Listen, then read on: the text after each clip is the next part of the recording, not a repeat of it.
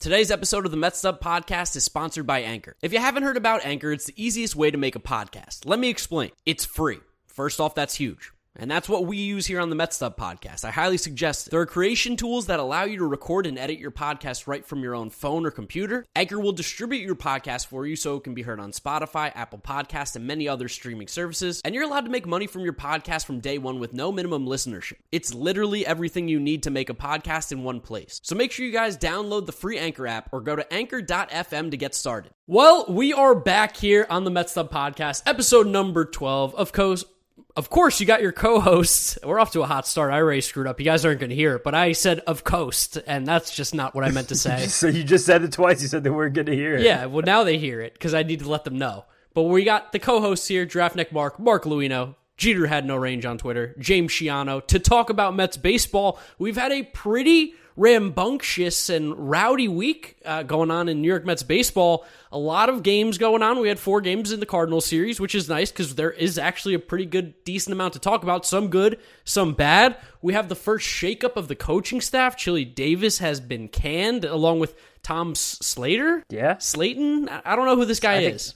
I know the last name was Slater, so it counts. All that we know is that Donnie Stevenson is still around. He hasn't been canned, so that's always a good sign. We talked about him in the last episode. He was a big reason as to why the Mets were able to get some more runs on the board. And while this wasn't necessarily the cleanest series, there is some positive things to take out of the games that we've seen from the Mets. And of course, as they've done all year long, they've pitched really well, which is fantastic to see because, of course, that was probably one of our biggest concerns going into the year. But we've got 4 games to talk about, the Chili Davis news, as well as previewing the Arizona Diamondbacks series. You guys know where to find us on all our social media, Metstup, on Twitter and Instagram, posting a lot of great things over there. And make sure you're listening to us on Spotify, Apple Podcasts, Google Podcasts. And if you want to watch, we're back on YouTube, youtube.com, search Metstup Podcast. You'll find the video form there. James, that was a lengthy intro. Yeah, I was going to say, you went to a lot of content before you gave our social handles. That was the first time all year you've done that. You know, we're building the intro here. We're trying to become a little more professional. I've been listening to some more podcasts myself, and I'm learning what they're doing, learning the craft here. But I'm ready to just get talking into Mets baseball. I'm sure you are too. Yeah, let's do it, brother. I mean, this was a jam-packed 4 days of just stuff. It's just a lot of things happen on the field, off the field, in between the lines, outside the lines. I'm ready to get right into game 1. Which game 1 is weird. Again, just another weird game. This is kind of what the whole series felt like, was a little weird. Lucchesi, I think, is where we kind of have to start it. Definitely. Lucchesi is someone I was outspokenly worried about preseason. And while I think the Mets haven't really handled him the right way, he's just not very good. I think our fears, or I should really just say your fears about Lucchesi were 100% correct in that his stuff just isn't that great. And as we've said multiple times on this, like even from the start, we both agreed, I think, that Lucchesi shouldn't see the lineup more than once. He's got to be an opener. Definitely. During the second time through the lineup last game, when game 1, when it started to get a little bit dicey, Gary said out loud to Keith, he wondered if Lucchesi needed a third pitch, and I laughed out loud sitting on my couch. Like, no shit, this guy needs a third pitch. It's unbelievable that he basically has a fastball that doesn't have a lot of velocity or any movement, and a pitch that no one knows what it is because it's not a curveball. It's kind of a changeup. It might even just be a weird sinker. The guy comes to the mound every single day with not much to give, and he gives everything that it is, but it's just not enough to face Nolan Arenado for a second time in a game. That was so frustrating to see him get up against Nolan Arenado. And he actually got ahead of him very early too. Like, what was it, 1-2? And then he kind of had that like sort of not really foul tip, which the fake foul ball, which we'll never know. You can't really tell, but this even feels weird talking about this based on how many things have happened in Mets land in the last 3 days, like since Monday. So many. It feels like ages ago. A doubleheader, a rain out, a coach being fired, but still to talk about Lucchesi, like that third inning when shit fell apart was just kind of weird because, like I said, like as a left-handed pitcher, he shouldn't have been had to face Arenado at all. I would say I probably would have thrown a righty to start that game, but to get in that at bat, also with the play before, Goldschmidt dinked in a single, and for some reason the outfield was playing very far back. It seemed to be no doubles, which to play no doubles in the third inning is kind of bizarre. You can hit a double, that's fine. It's okay. That's really okay. And then even when it got to 3-2, when he threw that pitch, like just don't throw Nolan Arenado a fastball. Like, where do you want to put that fastball? Like, I don't get it. Even then, it actually was worse. It was 1-2 still. It wasn't even 3-2 yet. He was still ahead in the count. He kind of threw in, again, like that weird curve, I think, and we saw him crank one foul, which he just missed by inches, of course, because he was a little early on the curve.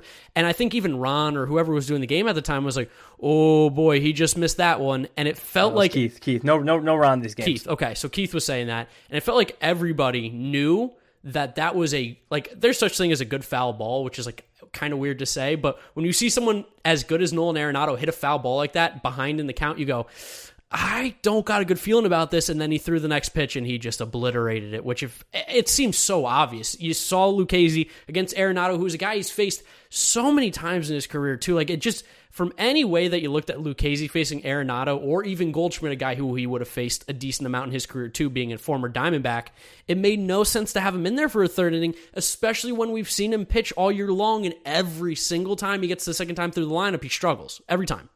Literally. And I want to harp on this. I want to say it again. I don't understand why a right-handed heavy lineup like the Cardinals, why we would attack them with a left-handed pitcher. Who? The fact who that Gesellman has, like Matt Carpenter? Carpenter's a lefty and Carlson's a switch, and I think Edmonds a switch. But Goldschmidt's righty, Arenado's righty, Tyler O'Neill's righty, Met Killer Paul DeJong is righty. All of the best power hitters in that lineup besides Carlson are right-handed bats. And the way that Sean Reid-Foley looked in his first appearance of the year, the way Gesellman had looked in the previous week, even including this series, and just the fact that Yamamoto existed, which we saw him pitch okay recently, which we'll get to later, I didn't understand the idea of having a left-hand to start this game. It made no sense. And it's even stupider because that entire Cardinals rally happened just because the Mets were stubborn, particularly Rojas. And since his spot was leading off the next inning, it seems like they really just wanted to use a pinch hitter rather than bring in a reliever, possibly make a double switch as early as the third, and have to burn an extra guy on the bench. Because the Mets have been playing with a short bench with injuries to most of the regulars without being put in the IL. My mistake. It's the whole thing was very avoidable. Very, very avoidable. Especially in a game when the Mets got up to a lead. Yeah. The Mets get so many early inning leads this season. And Pilar had a heads-up play in the second. He took second base. He's been playing great baseball. We kind of ragged on him a little bit early on, but wow, he has... To our own or credit, we also did say we're ragging on him now, but we wouldn't be surprised that he does something good in a couple weeks. And what do you know? He had a great series. And to our credit, just to continue to pipe our own horn, we were very happy about the signing in the offseason. Thought it was a great depth move, and it's proved to be. But he had a great heads-up play, taking second on a play where the ball went to a cutoff man, I believe. That forced Mike Schill to intentionally walk VR, and then the Mets got some cheapo runs on a Nito hit by pitch and McNeil bases loaded walk, which the bases loaded walk, we should just name this podcast the bases loaded walk because that's the only thing the Mets do. The Mets love to walk with guys on runners in scoring position. Love a good walk. Yeah, so it just sucked to have that early lead and to put some runs on the board for what felt like a very rare occasion, and then to just give it up immediately and then just stop hitting the rest of the game. And it really would have felt like if we got through that inning clean, that the Mets probably would have, honestly, I felt like broke that game open and just kind of been cruising the whole way. Because when Reid-Foley came in, again, did a great job. He's looked really strong. Really strong. He was cruising. Reid-Foley, they mentioned it in the broadcast, but apparently he's hooked up with Hefner, and he has convinced him to throw his four-seamer higher in the zone. Doesn't have a lead velocity, but has above-average spin, above-average ride, and it looks good there. And he plays just the two pitches, the fastball and the slider, and it plays very well in this multi-inning kind of like cleanup role. It's great. It looks like it's something that's like moderately sustainable, which is pretty cool. And same thing with him, one time through the order, and that's what they do. They give him the one time through the order. You got to be smart with these guys because the reason that they haven't had success in other scenarios is because they're not being used the right way. If you want to have two pitchers go through the lineup once, they can be fine. That's when it comes down to them and their actual quality of pitching, understanding the game. But the second time through the order, these guys are just too talented to go up against dudes who only have two pitches. And let's be honest, both of their two pitches aren't plus by any means. Yeah, definitely. And it becomes somewhat of a guessing game whenever you get behind in the count. And generally, if you're in one of these roles, it means your command isn't good enough to actually be starting the game. So you will, more often than not, find yourself behind in counts. And good hitters are going to figure it out. The Mets actually planned their pitching super well in this game with Reid-Foley, Gesellman, and Lucchesi. It was just a couple batters too long on Lucchesi's part. If they would have gotten Gesellman and Reid-Foley in there ahead of time, this would have gone off very smoothly, and it's actually a good blueprint for bullpen days that we might see for the next couple of weeks, or any time that we're down a starter. I didn't feel bad about it. Gesellman looks good. That's a really good positive spin to it, is that, like, yes, it didn't necessarily work, but we see the reason why it didn't, and it's so fixable. No, and just the idea that the Mets are employing a strategy like this that's a little bit innovative and creative. I think it bodes well, rather than actually just battle through with Lucchesi and let him throw 6 innings when he gives up 6 runs. You know, the Senzatella special. Yeah, the Senzatella special. Oh my goodness. Please, no Senzatella specials. But that game overall, weird. And like you said, Gesellman looked good. He's surprised me because he was someone I kind of wrote off a little bit during the offseason and spring training. I just thought Gesellman was the odd man out, and if he wasn't a part of this team, I wouldn't sweat it. Definitely. I feel like everybody did, but the guy is just a cat. Like, he will not die. It's crazy how many lives Robert Gesellman has. And it's funny because the first 2 weeks of the season, no one heard his name once. He didn't even warm up to relieve. And now it seems like he's warming up every couple of days. Like, he's actually an active part of this bullpen, which is kind of weird how that could change so quickly, but as long as it works, it works. And so far he has looked really good, so credit to him. A lot of decent little pickups there in the bullpen, but just it really just came down to that Lucchesi inning. That was kind of the difference maker in that game. Just that one batter, really, just the back-to-back between Goldschmidt and Arenado. And I think kind of underestimated in preseason thinking how much 2 dominant hitters would work in the middle of a lineup like that, but those guys over and over again this series, just like, it's tough to get those guys out in a row. Those are 2 of the more, I don't want to say like talented, but I think like more balanced hitters, I feel like, in baseball. They're just like, they both have good eyes at the plate. They both put the ball in play pretty consistently, and they'll both take the ball to like all fields. They're not just dead pull hitters. They'll hit it to right, they'll hit it to left, they'll spray it around. They have the ability to do a lot offensively, and they're both just extremely comfortable at the plate. They never seem like they're behind or unbalanced. Yeah, I'm going to give 2 great baseball quips right here. They're both very good at taking what the pitchers give them. They're very good at that. They love taking what they give them. And those 2 are both professional hitters. Yes, that's I couldn't have said it better myself. Professional hitters. Is Keith Hernandez the new co-host of this? I think you would have loved that. It feels right out of his book. I listened to a lot of Keith these last couple of days. Keith, just as a quick aside, was gushing over this Cardinals team. Gushing over Which them. You shouldn't be, by the way. It felt like he wanted to just stay in St. Louis. Like, it's just like, Gary, just leave him there. Yeah. He'll announce he'll do a month with the Cardinals, take a sabbatical, sow some oats. Keith was feeling a little bit of Cardinal love, though, because he got inducted into the Cardinals Hall of Fame as well, which that's awesome. Definitely was. It was awesome. By the way, did you see his Hall of Fame, like his plot in the outfield? I didn't. It's hilarious because the St. Louis Cardinals Hall of Fame is sponsored by Edward Jones, which I think is like a financial company. And Keith Hernandez is written in like these tiny little letters right there, like size 14 font, and it says Edward Jones in size like 24. And he's like, I would have forked over a little bit of cash to get my name bigger. I know, right? Like, people are going to be going to see it. Like, who's this Edward Jones guy who got put into the Hall of Fame? I don't remember him playing. But Keith, I don't know. If I were the Mets, I would like give Keith a side eye right now because he was getting along a little too well with the St. Louis Cardinals. I don't like that. And that's just like, that's such a team that like would have probably been great like in the 1970s and 80s, the way that they play baseball. Like Tommy Edman, you'd be friggin' Hall of Famer by then if he was playing. Edman actually looks kind of good this year. He's better than I thought he was. He's hitting the ball much harder than he ever has. He's put on a little muscle. Yeah, I think he went from like career utility guy to like this guy might be a second base. Okay, there you go, Cardinals fans, if you're listening to this. Yeah, good for him. And that's the end of my. I have one more compliment for the Cardinals, but I'll save it for the end of the show. Sure. And then, but I think, yeah, let's talk about after game 1 because that's where the real news came in here. Chili Davis canned right after the game, like 11 p.m. Like how weird is that? Even later. And apparently, like.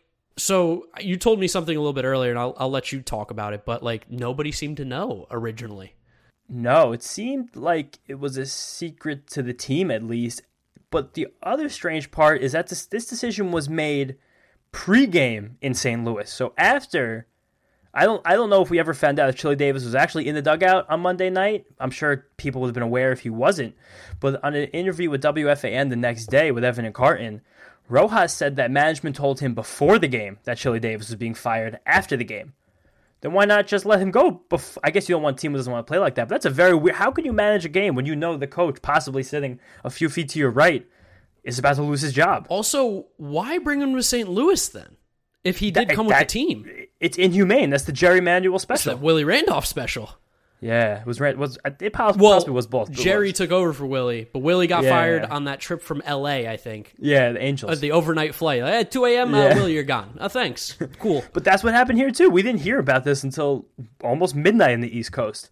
And it's really weird for the front office the way they're handling this Rojas situation, to tell him before the game that he was firing, not ask his opinion, not see what he thought, and not even that they're linked at the hip and they're both being fired, that he was like, if you're killing one of my coaches, you're getting me too. Like, it seemed like there were a couple independent entities working here in this Mets dugout this season, which could have attributed to the poor hitting. The writing on the wall for me seems like Rojas is on the hot seat. It seems like Chile is the warning shot, a little bit like we saw with Island and Mickey Callaway. I think that Rojas and Chili Davis are kind of in that same regard here, where, Chile, the players loved him. The players love Rojas. I think they're saying, Chile's gone first. There's your warning. Get this team back together, get them in shape, and you're going to be fine. But if this team continues to underperform, you're next. We'll fire someone 20 games into the season. Guys that people love. A guy who has helped our offense be one of the better ones in the league. Guys like Pete Alonso and JD Davis. He's turned into great hitters, as you mentioned in previous episodes. I saw a tweet, and it was something about how Mets fans didn't want to blame Chili Davis despite all the stuff that was in front of them that was so blatantly wrong. And I think I also fell into that same category because I did like Chile. I thought that he did great stuff back in 2019. Even the team hitting in 2020 statistically did well. Of course, we still know the runners in scoring position is a huge problem. Maybe he doesn't have the most modern take on the game. But it sounds like everything or all the reasons they got fired for wasn't necessarily because he wasn't a good hitting coach or that he wasn't capable of doing his job, but it was more so that it seemed like the Mets and Zach Scott was really disappointed in the preparation that the Mets were coming into games with. Yeah, definitely. Chili Davis, as we've spoken about a few times, comes from the old school of baseball coaching. And I don't think that's the type of team that Steve Cohen, Zach Scott, Sandy Alderson want to be putting out in the field. Like, it seemed like this was a weird realization I had the other day, but I feel like, just to tie back to all the shit that Brody did for a quick moment in time, while he hired a lot of analytic people who were kind of smart, cunning, industry-like personas, he also did this thing where he hired baseball people. So it's kind of like he wanted to create this half and half for this 75-25 situation where we're going to be analytic and we're going to be smart, but we don't want to be too smart. We got to have a couple baseball guys here to even everything out. And that seems like the worst way to do something like that.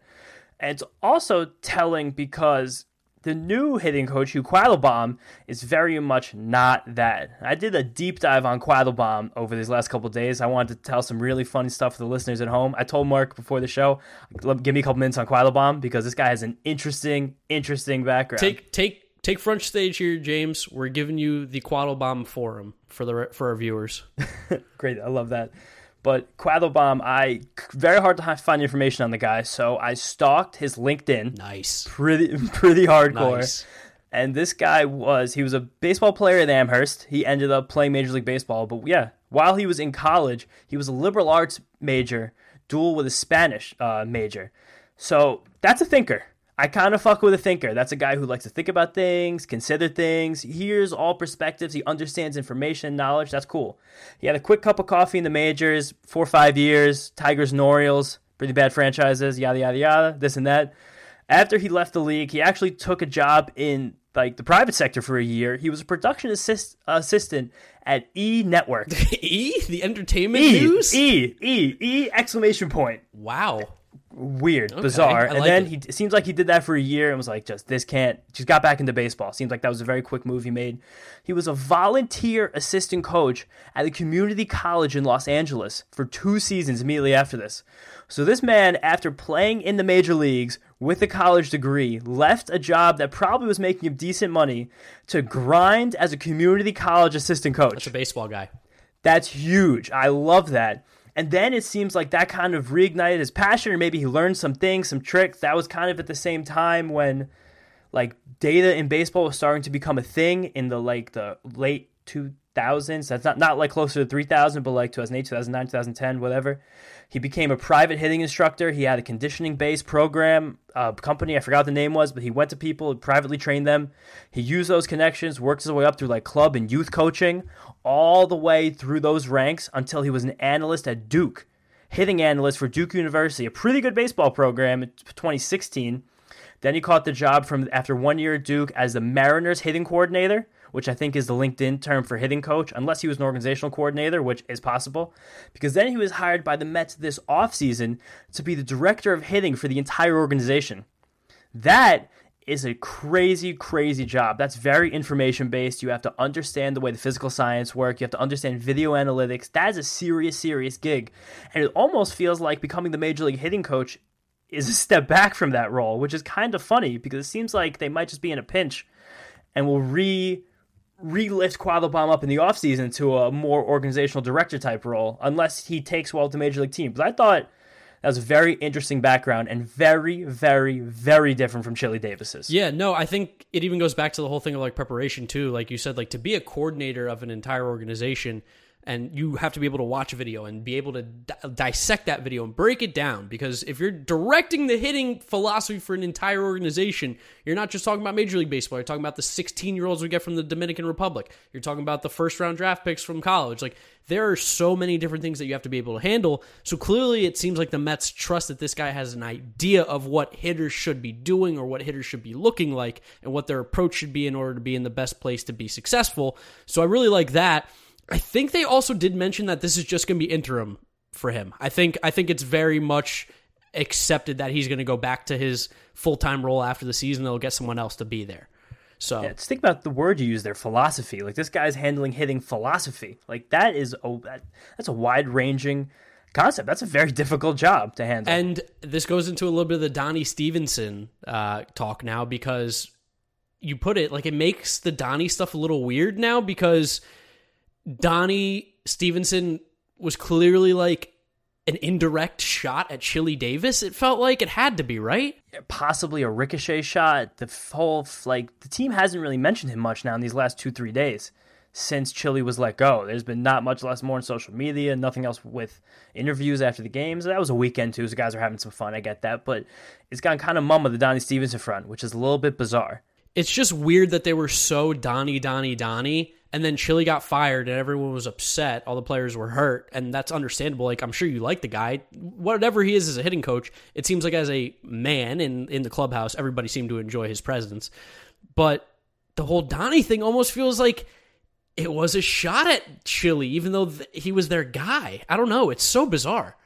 It could even have been like an innuendo that Chili made to be like, oh yeah, I don't think like these guys see what goes on in the media. Everyone hears everything. Yeah, like this. I don't like we don't have a good approach. Like here's an approach coach. Let's make up an approach coach. Him with Chili. Good. I don't know. It's just very peculiar. And even after game 2 of this series now, which we'll get into next, they asked Rojas about what it was like for the team to start hitting a little bit. Or that was game 3 because it was just after the second game of the doubleheader, or maybe in between the doubleheader. I don't remember exactly. But they talked to me. Ross talked to the media, and he specifically mentioned the team had a better approach, which is something that you haven't really heard Rojas talk about all year. No, I don't think I've ever heard that word come out of Rojas' mouth, and that's probably nothing. But that's a little bit weird. Like Rojas has seen the writing on the wall now. He's a savvy guy. He's been managing teams for a long time, albeit not in the major leagues, not in New York. His father was a very accomplished Major League Baseball manager. This is something that. This is just very Mets. This is very Mets. These weird like things going on. These like sideshow acts. Which I was really hoping wouldn't be a part of the Mets anymore. I even like texted you about this, and I was like, the Sandy Alderson like regime now is just it's getting more and more confusing. I feel like it seems kind of weird. Just seems kind of weird. Because now it seems like Zach Scott because is he been announced as the full-time GM, or they said that he's going to eventually step back and do a little bit less, and they're going to get someone to fill the actual role that Jared Porter was supposed to have? Yeah, I truthfully don't even know. I don't even recall. And honestly. It seems like Zach Scott is basically taking the bull by the horns here and saying, fuck this shit, I'm doing what I want to do now. Because it seems like he wanted Chili out, and he wanted the Slayton, I don't even know what his name is, guy out, and he put in the dudes that he feels are capable of doing the job. The Mets front office, as good as we thought it was going to be, has been a little murky. I don't know. It's been a little confusing. Yeah, I think the moment that your general manager is fired, with your back up against spring training, it kind of signals that there's going to be a little bit of haphazardness in your front office for at least this coming season. We knew this going in. I didn't really think it'd be in the forefront with strong ownership like Steve Cohen and with a team that I thought would be playing much better, but when a team's playing poorly, people look around, people need to write stories, people need to talk about stuff. These kind of things are going to be an issue at least until this team gets hot. And there's no way to get around that. Something to keep an eye out for is just what the decision-making is going to be because now it seems like the philosophy is clear. Analytics. We're going analytical. Yes, we're going data, information. This is going to be a cutting-edge 21st century baseball team for now and forever. And I support that, honestly. Listen, if it wins me baseball games, which it does for a lot of other teams, I'm cool. So win us games, play better baseball. Let's do it. Which leads us now into game 2, which wasn't better baseball. Not better baseball. No. This game was gross. Bad Seriously game. Like gross. Kwang Young Kim looked about as uncomfortable as a starter has really looked in a long time against the Mets, but also didn't get hurt. Yeah, it was such a lock that Kwang Young Kim was going to just keep the Mets at bay. Like, that was so going to happen. I also want to say about this game, I'm tired of doubleheaders. I'm starting to really not like the 7-inning thing. I was kind of indifferent to it. I was like, whatever, get more games in, keep innings off the pitcher's arms. That's okay. But there's like this weird palpable stress that begins in like the bottom of the 4th in a 7-inning game. Where you're like, I don't know how I'm supposed to feel. You're trying to like do the ratios in your head. Like, how many innings do I have left? What inning is this in 9? I don't like it. It all happens much too quick. Yeah, the 4th inning should never be stressful in a baseball game, and the fact that that's basically the halfway point is torture. Absolute torture. It just feels very weird. It feels rushed, and baseball is not a rush sport. It feels very rushed. Things are happening too quickly. The 4th and the 5th inning are supposed to be like a calm walk in the park, like some kind of matinee. Like, people are supposed to be lax in the 4th and 5th inning. That's supposed to get into the game before the later innings. It's too much happening. But yeah, one cool thing that happened, I think Marcus Stroman listened to this podcast because he heard what I was saying about using his slider more, and he focused on that pitch with one of his best outings of the year in Game 2. He threw 48 sliders the other day. That's a lot. More than any of his pitches. That's so way many. A lot. Almost 49% of the total pitches he threw, so 48, 49, he almost threw 100, yada, yada, yada, whatever. Big slider guy. And I love that. He got 9 whiffs on the slider over 26 swings. That's 35% clip. That's elite for one single pitch. Elite. And he still was loving the sinker. Slider into the sinker made up 84% of his total pitches. Worked. Got soft contact with the sinker. Got whiffs with the slider. Worked incredibly. I'd still love to see him use the 4-seamer more. He threw it, I think, 4 or 5 times. He got 2 swings on it. Both those swings were whiffs. That's a piece. I'd love to see it incorporated. Let him come with his own pace. He's doing good things. He knows what's going on. Stroman's been a big boon to this team so far this year. He's not got enough credit. No, he's looking really strong, and just even more credit to Jeremy Hefner. Again, he keeps sprinkling his magic all over these pitchers, and you can tell they come now to the Mets or wherever Jeremy Hefner has been now in the last 3 years, including with the Twins, and you see he just makes pitchers better. And how awful the Twins pitching has been since he left is kind of terrible. Interesting to They see. stink this year. Terrible. Awful team. I just kind of had a brain blast. I've been thinking about getting a new Mets jersey recently. Lindor's a little too cold to buy the jersey right now. I might get a Hefner jersey. Get a Hefner jersey, throw it I'm back. sure I can find one of those. I support the coaching staff. Yes. I love the coaches. Get a Quaddle Bomb, too, while you're at it. Why not? I might get the Quaddle Bomb, too. I'll run with the pitching coach and the hitting coach. If this team starts hitting with Quaddle Bomb, this guy's showing good process, those are my guys. I'm really confident the Mets 2 positional coaches right now. Yeah, it's definitely good signs. We also saw Jacob Barnes look good again. Good. He looks good. Something is actually happening in Jacob Barnes. Maybe this guy just needed to throw. Maybe that's all it was, is that 10-day... Well, actually, let's say this. Shocker, 10 days off in between appearances is not good for a pitcher. He really could have fooled me, but that cutter he has is freaking cutting. Thing is cutting. It's basically a slider at this point, but he still throws it like almost 90 miles an hour. Like, he touches 90, 80, 89 sometimes, so it's kind of like the new slugger, where it's like more controllable than a slider, but cuts a little more than a cutter, but it's still classified as a cutter, and it breaks almost 3 inches more than league average cutter. He almost 6 inches of break, 5.8 exactly, which is the 11th most for any cutter in the league. A few spots ahead of Yu Darvish, who has a very good cutter. Yeah, like this is a little pitch. This guy could be something competent the rest of the season, which is mad. Yeah, we want this guy to be good, as much as we gave him crap in the beginning of the season for being terrible and said he was awful and didn't want to see him again. Keep proving me wrong, Jacob Barnes. I would love to be wrong about you. Please. It was an emotional response. It happens. We're Mets fans. We're gonna slip up every once in a while. But the big slip up of this game, of course, and I just I hate this so much. I hate to even bring it up, but Lindor's error, man. It's a backbreaker. Real backbreaker. He is like, I love him. I still love Francisco Lindor, but oh man, it's not good in Francisco Lindor, New York Mets town right now. It's not good at all. That error sucked. And you kind of saw like the whole team deflate, like kind of with Francisco when that happened. Because not that he's the emotional leader yet, he hasn't been here long enough, but everyone wants him to do better. Everyone knows how seriously he's taking these struggles. Like, it's very clear that he's wearing his play on his sleeve on a daily basis, as he will wear the good play when that happens. And that was just such a bad error. and they got burned for it. Yeah, I mean, DeYoung home run is a lock in a Mets series. It was going to happen. We definitely called it. I think we called 6 home runs. So he understepped our projections, which we lost 4 innings of baseball, so there's no telling how many he would have hit.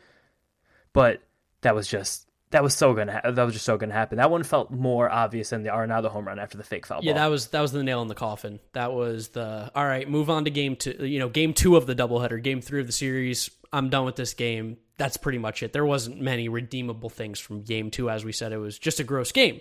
Now, game 2 of the doubleheader, we got some interesting stuff. We saw the first ever use of an opener, really, for the Mets with Miguel Castro, and then we also got to see Jordan Yamamoto make his Mets debut, and that's your boy, of course, so I know you want to talk about him. Yeah, another one of my boys. I mean, I have no idea how it worked in this game. It just worked. We put out a punt lineup, and we had Jordan Yamamoto following Miguel Castro, which none of that makes sense from a baseball perspective. If you use that configuration outside the park baseball, you'd get annihilated 10 times out of 10, but it just freaking worked. I thought it was weird to use Castro as the opener rather than a different reliever, just because he's one of the better relievers, and I would like to use him in like a high leverage spot in like the 6th or 7th innings of the game like this. But it worked, whatever, it worked. Don't care. Yamamoto found a way, my guy. I have no clue how. I think it's funny that he's still using his Marlins glove with the Mets. Genesis Cabrera was doing the same thing today, where he had a teal glove, and you're like, oh, former Marlin. It's like you can pick the guys out of a lineup, which is funny, but. In 2 2/3 innings, Yamamoto only got 2 whiffs, which is like shockingly low. Yeah, he just doesn't have stuff to get whiffs. Yeah, he gave up 4 hard hit balls, which is very high compared to those whiffs in those innings. That's an unsustainable way to pitch, but which is cool, very different than what we talked about with Reed Foley and Lucchesi. Is he mixed 6 pitches in just 2 2/3 innings. That's a shocking number of pitches. Well, that's kind of what's kept Yamamoto relevant or around in Major League Baseball is that, okay, he doesn't have any plus pitch by any means, not even close. Everything is about average or worse, but he has 6 of them. So he does keep you on your toes a little bit there.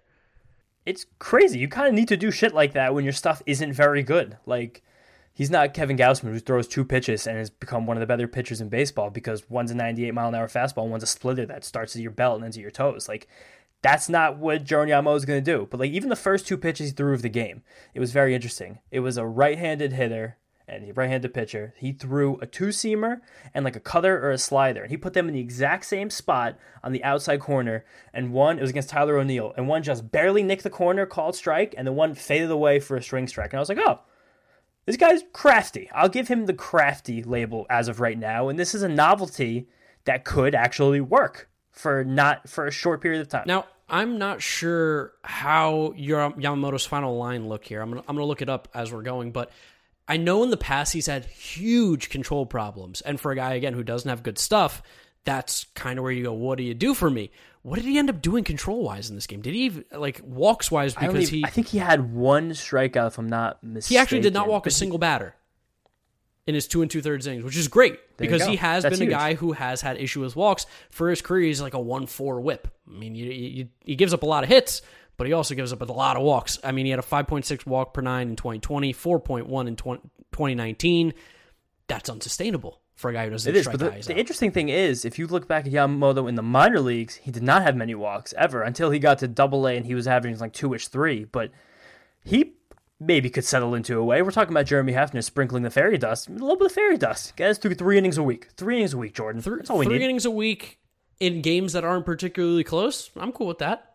Yeah. Or in just games where we just need to get lucky because we kind of got lucky in this game. The bench hitters hit. Yeah. No, the bench hitters hit. We got Villar, Pilar, all the guys. I did it again. That VR home run was ridiculous. That was I don't know where he found that baseball. Also made a sick play at the end of the game too. He made a couple sick plays. I think those are the Derek Jeter specials where you don't have a lot of range, so when you go in the hole and show off the arm, it looks really cool, but really it's not that cool because he made an error today where I was like, today Thursday afternoon. I don't know when you're listening to this, probably Friday for the listeners at home, but you were just waiting for the VR error to come, waiting for it all year. The guy's just historically not a great fielder, but like. One thing I kind of want to touch on in Game 3 a little bit is Tomas Nido. He's, That's kind of my guy. He's been hitting kind of well. Yes, and we talked about it in a previous episode. He had been a good hitter in the minors before. He was regarded as a good hitting, catching prospect when he was younger. He's always looked not particularly great at the plate. the last 3 seasons with the Mets, but we saw a little bit of it last year. He was swinging the bat a little better, and he's continued in 2021. Doing something. He puts the bat on the ball. Like, I wouldn't hate him getting more at bats. I was just about to say that. I was like, the way McCann is playing offensively, you got to get Nido, I think, a few more at bats until he proves otherwise. Get him more at bats. James McCann has always been a platoon catcher his entire career. I don't know how we could have possibly thought that we should give him like 120, 130 game role and he would succeed in it. He's a great defender. Nido's also a great defender. Those guys both receive the ball very well. It seems the pitching staff likes throwing to both of those guys. But Nido's just putting more bat in the ball right now. And McCann, so help me God, he has come up with the bases loaded in every single at-bat this season. Every single one. It's unbelievable. It's like... It's freaking crazy, man. For some reason, the eight spot is just hot for bases loaded this year with the Mets. It's a hotbed. And it's unbelievable. The thing with Nido, too, that's also been really good this year is I saw it on Twitter, and I'll maybe throw it on the screen if I remember when I'm editing this, but I think he has the highest called strike rate in the league among catchers. And they showed, like, his framing has been impeccable. He's been fantastic behind the plate. As someone who loves framing porn, essentially, he's been really, really good at it. And even McCann's been You love strong. framing porn? Do you put, like, in your room or, like, the living room? Actually, you guys can't see it, but the hallway. all these frames around there. But, interesting. But catcher framing, ooh. Mike likes framing porn. It gets me going. It gets me all riled up. And he's been framing the ball beautifully. I love a good framing. If you're not going to do something offensively, which he has been, but if you're not going to give me something with the bat, you got to give me something with the glove, and he's been doing it. Both sides. Definitely. McCann does that too, but this funny little stat about Nido from perusing his Baseball Savant for about 10 seconds. He had the best pop time in Major League Baseball in 2019. Tomas Nido. I like that. That's kind of cool. That's good. Pop time is important, especially when we used to have catchers like Darno and Plawecki, who physically could not throw out a runner if you put them 10 feet away from second base. So, it's good. And this is like a weird, like very small scale argument here, but Nido is 27 years old right now. So if you're going to get years out of, like peak years out of Nido while he's under team control, this year, next year, the year after that, this is when he should be getting all the at-bats in his entire career. So just give him a couple. He's free. Also, we haven't talked about it. Jacob deGrom? Yeah, we didn't talk about it. I don't want to talk about it because I'm assuming he's pitching Sunday. All signs are pointing he's pitching Sunday. It seemed like, I put out a tweet about this, but the lat that he said was bothering him, it seems like it could have been a reason that he couldn't like tighten his side and his shoulder was flying in his last start. And even though he was still great, that's just not something you want to put a lot of stress under right now. As he's a perfectionist. He doesn't want to go onto the mound when he's less than 100%. So skip the start, whatever. We won the bullpen game. It's okay. Taijuan's been great. We're going to get to that in a second. Stroh's been great. Just get to Sunday. If he's going to have a bullpen tomorrow, by the time you listen to this, probably we'll know. So this entire thing will be useless at that point. But it's fine. It's fine. It's not a big deal. I was very scared when it happened, but it's fine. It's not a big deal. It's fine. And then we got Game 4, which happened today, and it was a day game. Taijuan getting another day game, which I know you had a nice little meme on the Instagram there. Yeah, I don't think many of our listeners watch Always Sunny in Philadelphia, apparently, but Taijuan Walker is just the Mets day man. He is the master of the sun.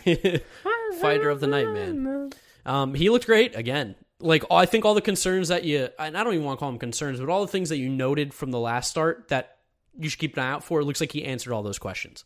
Yeah, he did, and he continues to do that. The guy, we said episode after episode, start after start, he is a bulldog. You could feel it in the first inning today, which is much like his start during the home opener.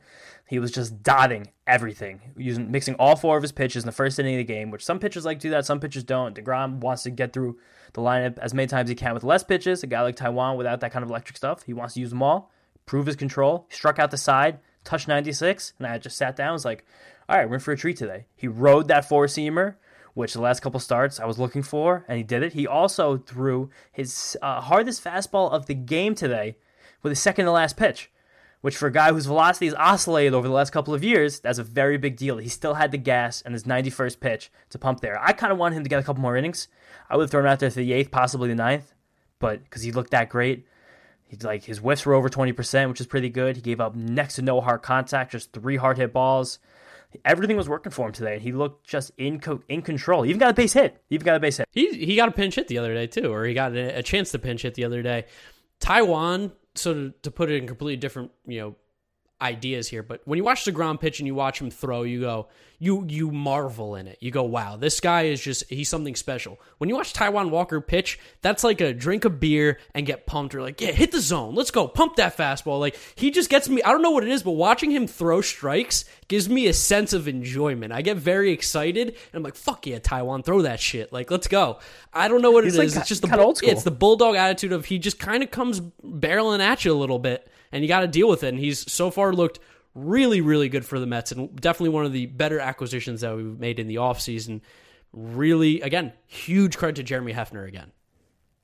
Huge credit to Jeremy Hefner. Jeremy Hefner is amazing. I love Jeremy Hefner. Cannot. You know how like we signed Francisco Lindor a 10-year, $341 whatever it was $1 million contract. Can we give Jeremy Hefner like a 10-year deal? Like whoever the manager is, he just stays. Honestly, anything he wants right now. He just keep the guy going. If Rojas isn't the guy, whoever it is. If your first move is to not keep Jeremy Hefner, we're gonna have problems. He has to stay. He's unbelievable. He wants to just be the manager. I don't get it. You can do anything he wants. Maybe the general manager. I love that guy. I take that back. I'm not gonna speak about another man's job. Rojas is fine. I don't know who's really pulling the strings. Yeah, whatever. But Conforto seems to have also figured out his approach at the plate. He walked 7 times this series. Actually, it might have been 8 by the end because I took this note at like the second inning.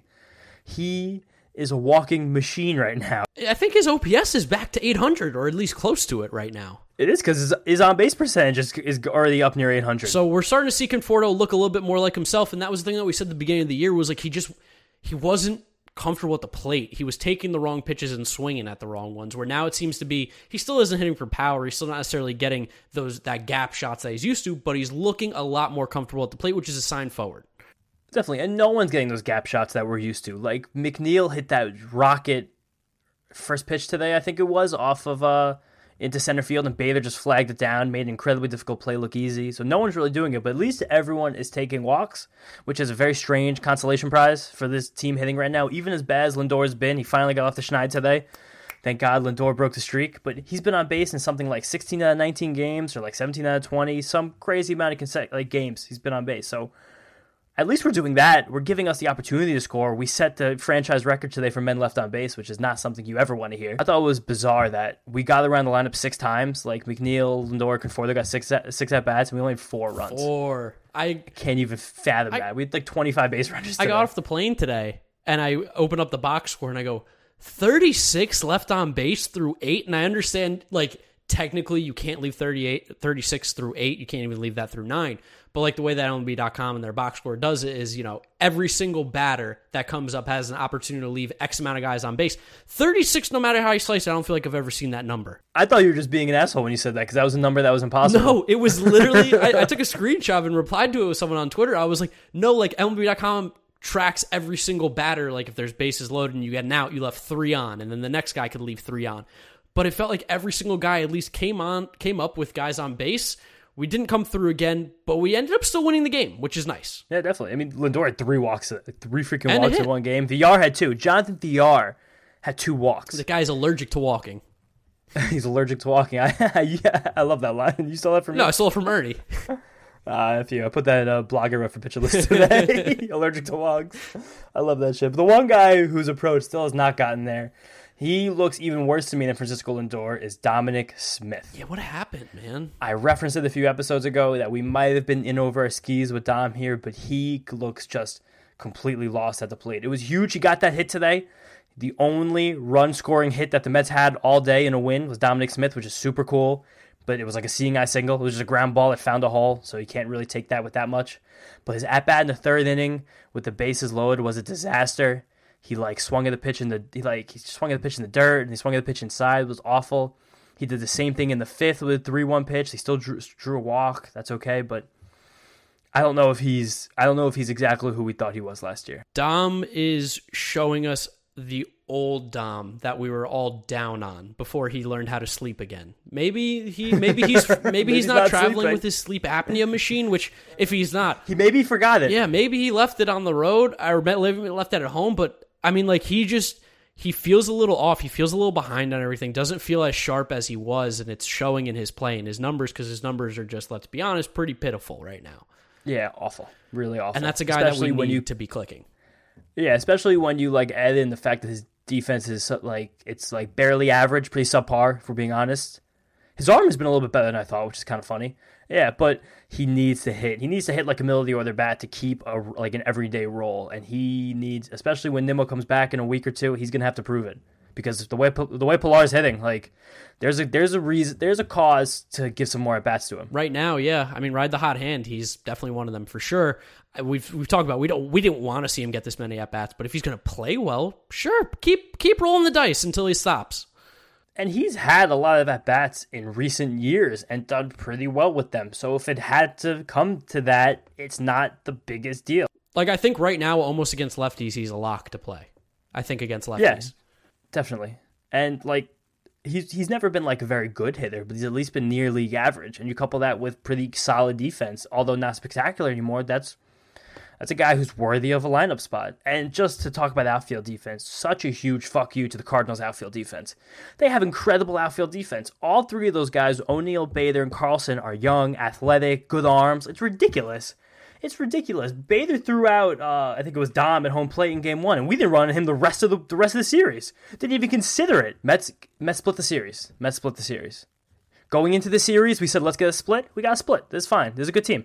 Got a split. It's a good split. 4 games on the road. Hanging around 500. Didn't face Flaherty, but hanging around 500, playing bad baseball. Yep, that's big. Hanging around. Don't let the Mets hang around here. And because I was gonna say it would have been a good thing to get Carrasco back this weekend, but we learned this afternoon that's not going to happen. No, it seems like Carrasco is not doing well.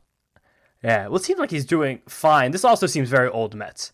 That within 1 hour he was rumored to pitch on Sunday to. He's not going to pitch until May 31st at the Which earliest. also happened the last time that he was getting ramped up again to come back. Remember in spring training, they're like, oh, he's back now. He's good.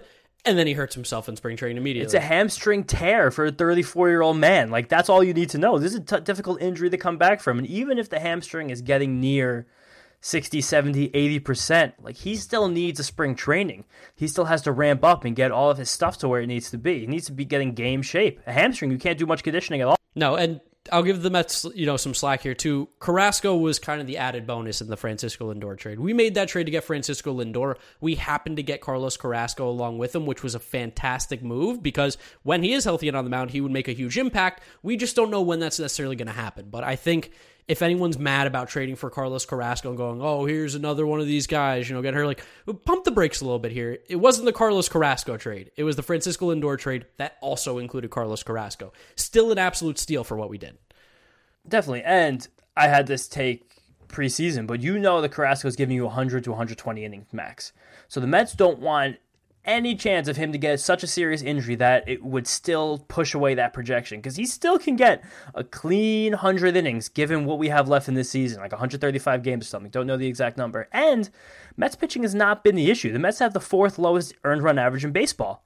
Full staff. Like, that's pretty serious stuff. Like, we're not in a situation where we need to be breaking our backs to get Carlos Carrasco back right now. And that's a great luxury to have. Yeah, no, who would have thought that would have been something we were saying before we started the season, that the offense is struggling and that the pitching is clicking on all cylinders. But I never even would have comprehended that. That is what's going on in the 2021 New York Mets world. Let's go ahead and let's keep it positive here. We wanted to do some like monthly award type stuff here on the channel, on the podcast. I call it a channel because I'm so used to YouTube. Have we figured out a name for what we want to do for our award?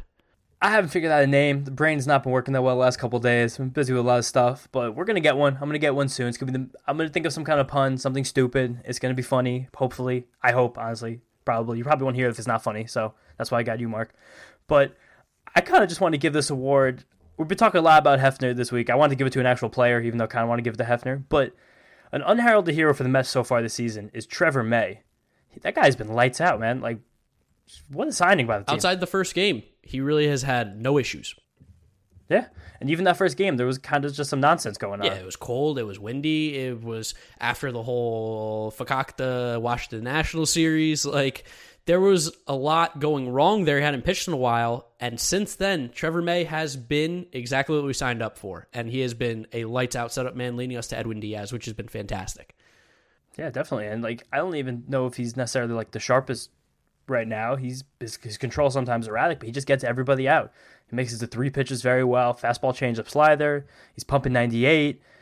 It's good. I have tons of faith in Trevor May moving forward. He is our Met of the Month. Met of the Month. There we go. Met of the Month for April. Love it. Nice and simple, which leads us real quickly into the series that we got here, because this has been a lengthy episode, but we also, we haven't had a good, deep, long episode like this in a while. We got the Arizona Diamondbacks coming to Queens this weekend, which, this is a team that we play. Yeah, Mets always seem to play Diamondbacks at the end of the season. It kind of feels weird to play them in May. There's not a May team for the Mets. The last time I remember the Mets playing the Diamondbacks in May was when Matt Harvey hit his first home run as a New York Met. Me and my dad at the game, my dad goes, "Hey Harvey, how about you hit a home run here?" Boom, home run. Weird call serious? by my dad to call Matt Harvey to hit a home run. That's a great call by Mr. Luino. It's also funny because Harvey's first ever start was against the Diamondbacks in Arizona, but that was an August game. Like I'm saying, this is an August team. And it's also funny because our next episode after this Diamondback series, we're going to be going up against Mr. Harvey, and we're probably going to have to touch on that for a moment or two, but just to stick with the Diamondbacks, we got to miss Jack Flaherty with the Cardinals, which was huge, but we're not going to miss Zach Gallen. He's pitching tomorrow, later today, if you're listening to this on Friday, against David Peterson. Yeah, so we got Peterson. We're probably going to see Lucchesi again, mixed with Reed Foley, Gazelman, possibly Yamamoto. And then Sunday, hopefully Jacob deGrom. Hopefully the lat's okay. Jacob deGrom against this guy's name who we're starting against on Sunday is kind of hysterical. It's Riley. Oh, I thought it was a different guy. Never mind. Riley Smith. Who the hell is Riley Smith? That's a creative player. Yeah, that can't be a real dude. That's computer generated. Riley Smith from Lufkin, Texas. Lufkin. Nice. Yeah. It's all the whole thing sounds. Sounds like some Friday Night Lights. Maybe baseball isn't the right sport there, but this Diamondbacks team kind of. I don't even know how to put it, but there's just not a lot that scares you on this team. A lot, like Carson Kelly's playing really, really good baseball, and I do think he's a good ripping the cover. I do think he's a good catcher, but he tends to destroy left-handed pitching more so than right-handed pitching, which doesn't bode well for Lucchesi and Peterson, who are going to be playing. I don't think Ketel Marte is back yet, right? No, he's still not back. And this team also just got swept by the Marlins, scoring 3 runs, 0 runs, and 1 run in 3 games in a row. Yeah, I mean, like Eduardo Escobar, who I know you're not a huge fan of, him and Carson Kelly have been like the 2 offensive producers on this team this year. Everybody else has been pretty non-existent. I don't know. Eduardo Escobar hit, I think, 5 home runs the first 2 weeks of the season, and now he's sitting at 7, which is very Eduardo Escobar, do something like that. David Peralta's still a professional. The guy's good. We're going to get to be reunited with the Ass Man as Asdrubal Cabrera this series. It'll be nice. I'll clap for Asdrubal. I like Asdrubal. Same thing. He wanted to be traded, but also like I got why he wanted to be traded, and then he took it back and he hit the big home run for us, and he's the man. Yeah, and he had like a weird month where he like wasn't self-aware and then became self-aware very quickly, and he's given himself an entire new level of his career since doing that, being a second, third baseman. And he's been good. Yeah, he still hits. The guy still hits the ball. He's on base right now is 370, which is pretty high. He basically has a walker with him around the bases, but he can still swing the bat. Mm-hmm. Two guys in this team. I want all their Mets Up listeners to be aware of this series. Pavin Smith, or maybe Pavin. I think it's Pavin, though. First baseman, corner outfielder type. He's been playing a lot of first for the D-backs with Christian Walker out, fellow Gamecock. That's Mark's alma mater. But guy's a good hitter. He had good numbers in minor leagues. He's never had a spot. He's come up. He's had a nice little 267, 306, 457 slash. That's serious. And the Mark will know, this is one of my boys. Josh Rojas has been ripping the cover off the ball for the last 2 weeks since he's really settled into the second base job. He's also playing a little bit of outfield, which that just shows the guy's versatility. He's a ball player.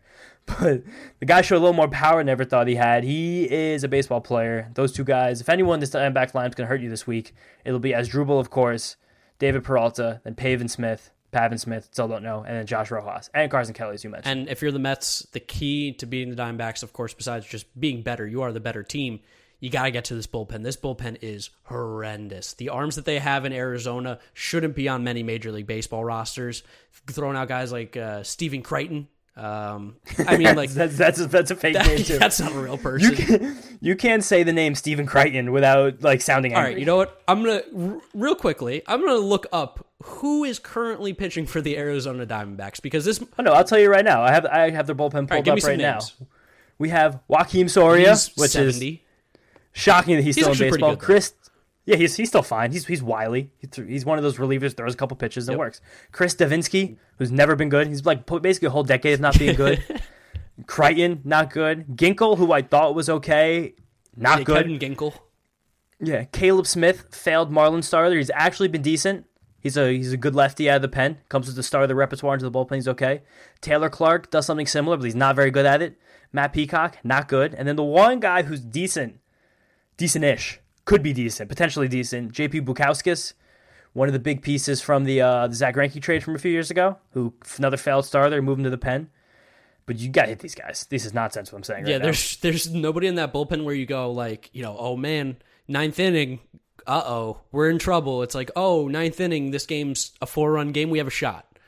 Yeah, for me to highlight a couple hitters leading into the next series and not pitchers, that means this pitching sucks. You guys know how much James loved to talk about some random pitchers, although your boy Garrett Whitlock has looked like crap the last few days, but he got shelled by the Tigers the other night. But well, he got Candelaria. That's my other guy, as you know. Exactly. Your boys are hopping around the league everywhere.